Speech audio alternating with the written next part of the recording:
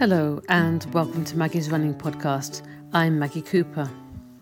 Well, a little bit of an update on this week's training and how it relates to what I'm going to talk about in a bit, about an article which I have found, which I think people will find quite interesting. So this week, running hasn't been too bad. I went and did the track session on Tuesday on the grass track with all the kids from the athletics club. That was quite fun. My group were quite evenly matched with my pace, so that was good. I thought I might actually struggle a little bit. We had to do 1,000 metres and then 2 minutes rest, 800 metres, 2 minutes rest, and then 400 metres, 2 minutes rest. But the pace was gradually getting faster. Like it started off like 3,000 metre pace, and then 1,500 metre pace, and 800 metre pace.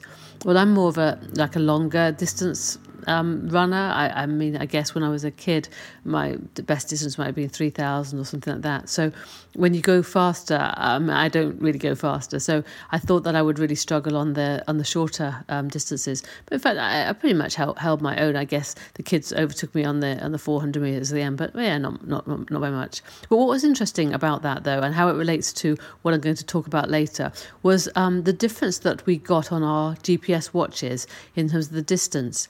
So my watch told me that I had done 1,000 metres for the 1,000 metres, which is always nice. But other people's watches said, varying distances. One of the girls said 1,100 metres. And that was quite interesting because when you then looked on Strava, so it said something like my 1K time was 3:59. The best one was 3:59, I think. But this other girls who was actually behind me, was 3:31. So there was a big discrepancy between the times.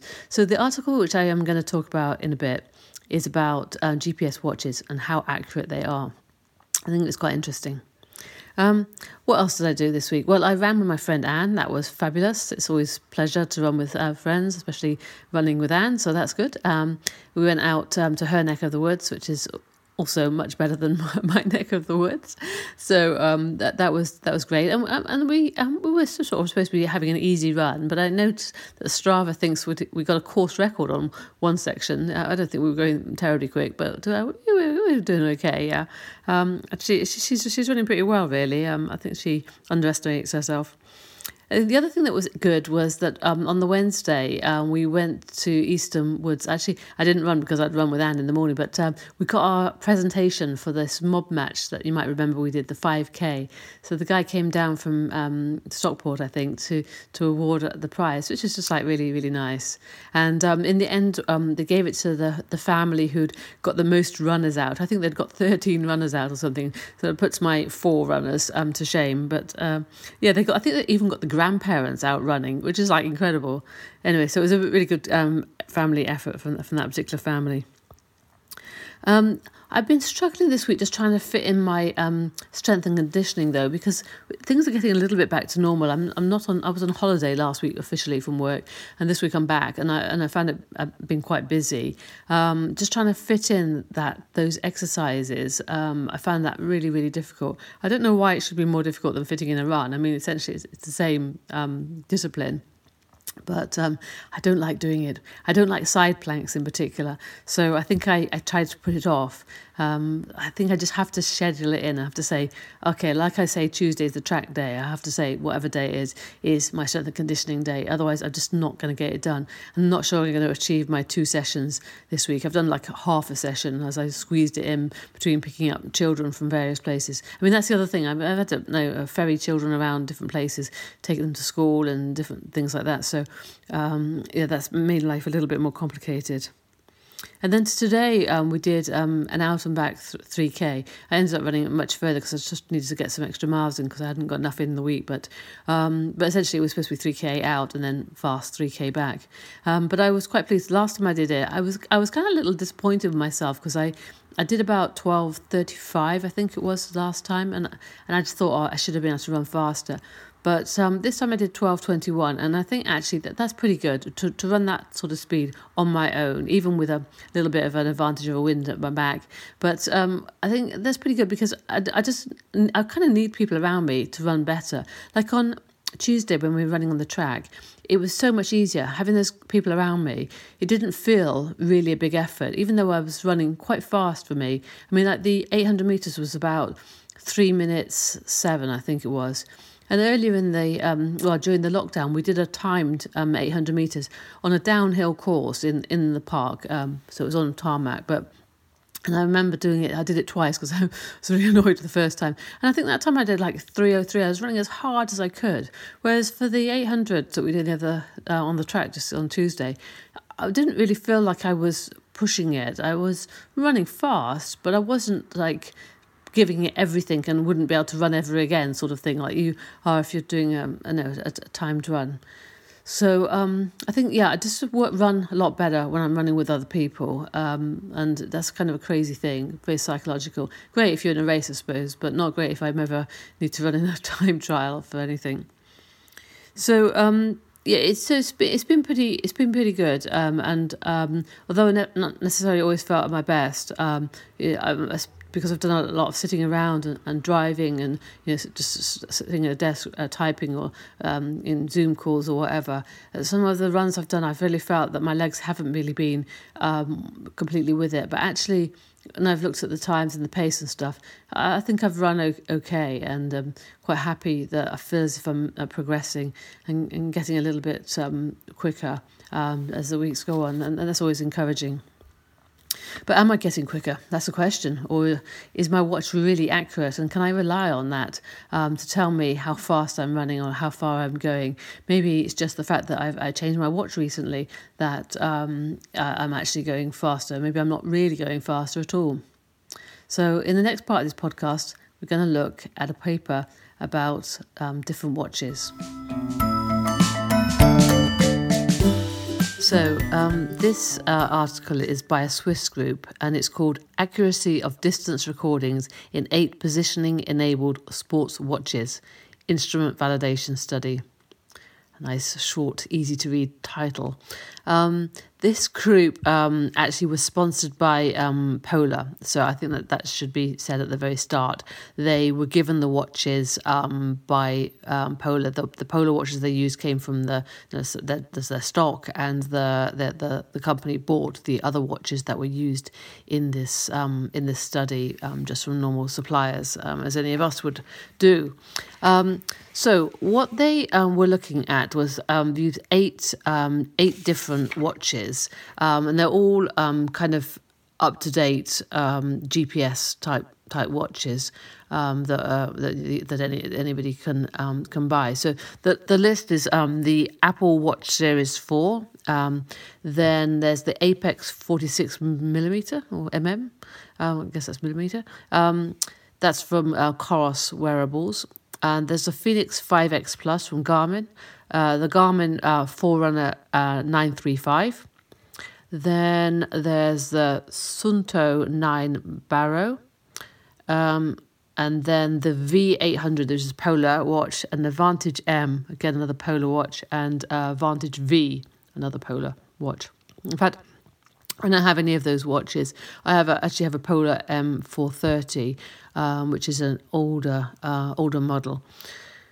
So so it's interesting. So think about like how accurate are these watches, and when we run, actually what it says is quite interesting. It says something like 3/4 of people believe that their watches are accurate, but in fact that they aren't terribly accurate, as we'll see.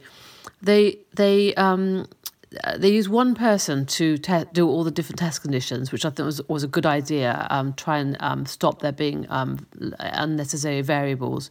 Obviously, if you're wearing a watch when you're walking or when you're running, your arm gait could affect the GPS signal. And one of the things they say in the article is that it's really important that you do follow the instructions in terms of locking onto the GPS signal, that you stand still with the watch sort of facing upwards, that you can lock onto that signal. And in fact, it seemed to suggest that you should stay in that position for some period of time. I used to throw my watch outside and let it lock onto the signal, and then go and pick it up, especially if it's cold and wet, because I didn't like standing out waiting for the signal. But in fact, the watch that I have now, this Polar watch, is quite good at locking locking onto the signal quite quickly. But I think that was certainly one factor in accuracy or the inaccuracy of the watches, was how well it locked onto the signal to begin with. So what they did was they tested in these sort of three different speeds and in three different conditions. So they did a walking, a running, and a cycling speed, and those speeds were 5.4 kilometers per hour, 10.2 kilometers per hour for the running. It was just under 6 minutes per kilometer, and they did 17.6 kilometers per hour, which is about 3 minutes 25 per kilometer. So yeah, those sort of speeds people might routinely kind of run, walk, or run fast at in terms of the cycling. And for the cycling, they used an e-bike, so they kind of really could control the speed a bit better. That it didn't fluctuate too much. So they measured it in three different areas as well. They measured it like in an urban area, because we know that the GPS signal can be affected by the buildings that are around. So that, sometimes you might have found it. I found it myself. Being in a maybe a centre of London or something. Sometimes you just completely lose the signal. So that would be that was one of the conditions. The second condition was when they looked at it in forest environment. Again, we know that the tree cover and stuff can affect the signal. And then the third was in an open environment, which is like on a track and field area. And they did 3 lots of 12 measurements with in these different conditions: urban, forest, track and field, walking, running, and cycling. And each time the person doing the study wore four watches, and they were randomly allocated left arm, right arm, so left wrist, I say right wrist, left forearm, right forearm.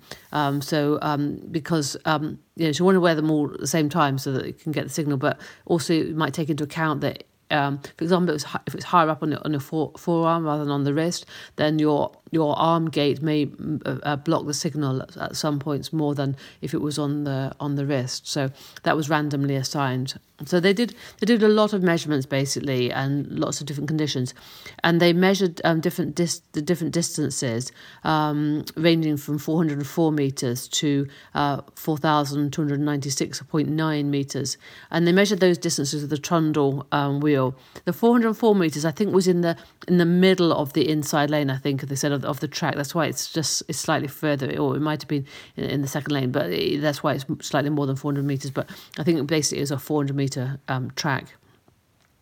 So what did they find? Well, it's quite interesting. They found that the watches weren't that accurate generally. In fact, they could have up to 9% inaccuracy in them. So there's 75% of us who think that our watches are accurate. Well, we're probably incorrect in that respect. But some were better than others. What was particularly interesting was that in the urban areas or the forest areas, as you might expect, your watch tends to underestimate the distance that you've run. And you might well have experienced that. I remember this terrible occasion when I was running and the watch started actually taking distance off the run that I'd done. Not my current watch, one of the early models of the Garmin did that because the signal was obviously being blocked by the buildings, and it just was trying to see where I was in relation to where it last knew I had been rather than where I had actually gone. So they were, so that makes them less accurate. The tree cover and the buildings getting in the way of the signal make them less accurate. And in contrast, I suppose, the watch tends to overestimate the distance that you've run when you run on track and field. And I think that some of the manufacturers maybe put in some sort of algorithm that they know that most people are going to be running in urban areas, so they try and compensate for the under reading of the signal or the distance by then that comes out sort of over reading of the distance on the track and field, and that's what I was saying from Tuesday's session, that one of the girls in the group, for the 1,000 meters where my watch said I'd run 1,000 meters, her watch said we'd run 1,100 metres, which was a significant difference. I mean, that's 10% out. Because it was a relatively accurate 400-metre track, I think that my watch was pretty much spot on, but I think hers was very significantly overestimating the distance that we had run. Okay, so it doesn't matter too much on a track because you know how far you've run. But obviously, if you're in an open area and you're doing something like a time trial like we did time trial for a 1K or 3,000 metres or 5,000 metres, then these differences, if you're in a open environment, may mean that one person is ending up running much further or not nearly as far as another person. And we found that ourselves. We found that when we did a 3,000 metre time trial, we measured the distance accurately, and people were finishing in all sorts of different places based on their watch telling them that they had covered the 3,000 metres. So I guess you're interested to know which watches were the best. Well, in fact, funnily enough, it was sponsored by Polar. The Polar watches came out best. They had the smallest percentage error, around about, they were all less than 5% error, essentially. I'm not sure which ones were the worst ones. I think it did depend a little bit on different conditions. But the V800 came out actually as the best watch of them all. But I would say a little word of caution with this, though. I think that it was an interesting study, and it was interesting to see that the watches were not necessarily as accurate as we might hope that they were. They report something in another study. I don't know whether it was from their work or from another study where they'd looked at the Trollinger half marathon, and they found actually the percentage error recording on that marathon was much less. It was only about 0.6%. They weren't that much out. And in fact, in that study, the Garmin watches came out best. But my word of warning is really that I think that they did try these different models. Several of us have all got the same watch, the Polar M430 in our running group, and it's the same watch, same model of watch, but we can get quite different distances recorded on our different watches. And that 3,000 metre time trial that I said was a case in point where one person finished like 100 metres, had to run 100 metres further for their watch to tell them that they'd run 3,000 metres, even though they covered exactly the same course. So it may not be true that a particular watch manufacturers is better than others, or probably there is something in that. But even within that manufacturer, there may be variations in the accuracy of different watches. I don't want to go into the complexities of how the watches work and why there may be why some may be more accurate than others, but there's something to do with the antennae and the way that it picks up the signal, which varies and makes some better than others. But I think that the main thing, the main take-home message I would say is that don't rely too much on the exact reading from the watch. But I think that you should look for improvements within your own watch. So, for example, if I'm wearing the same watch every day, if my pace is getting better due to my doing a lot of training, then I can probably be confident that I am getting fitter or I'm getting faster. But if I then switch to a different watch and my speed looks like I'm getting faster, well, that might be because of variations in the way that the watch is measuring the distance. So I think that within your own watch and within your own training, you would know whether you're getting faster based on the watch. But you can't say you can't necessarily compare it with somebody else's data.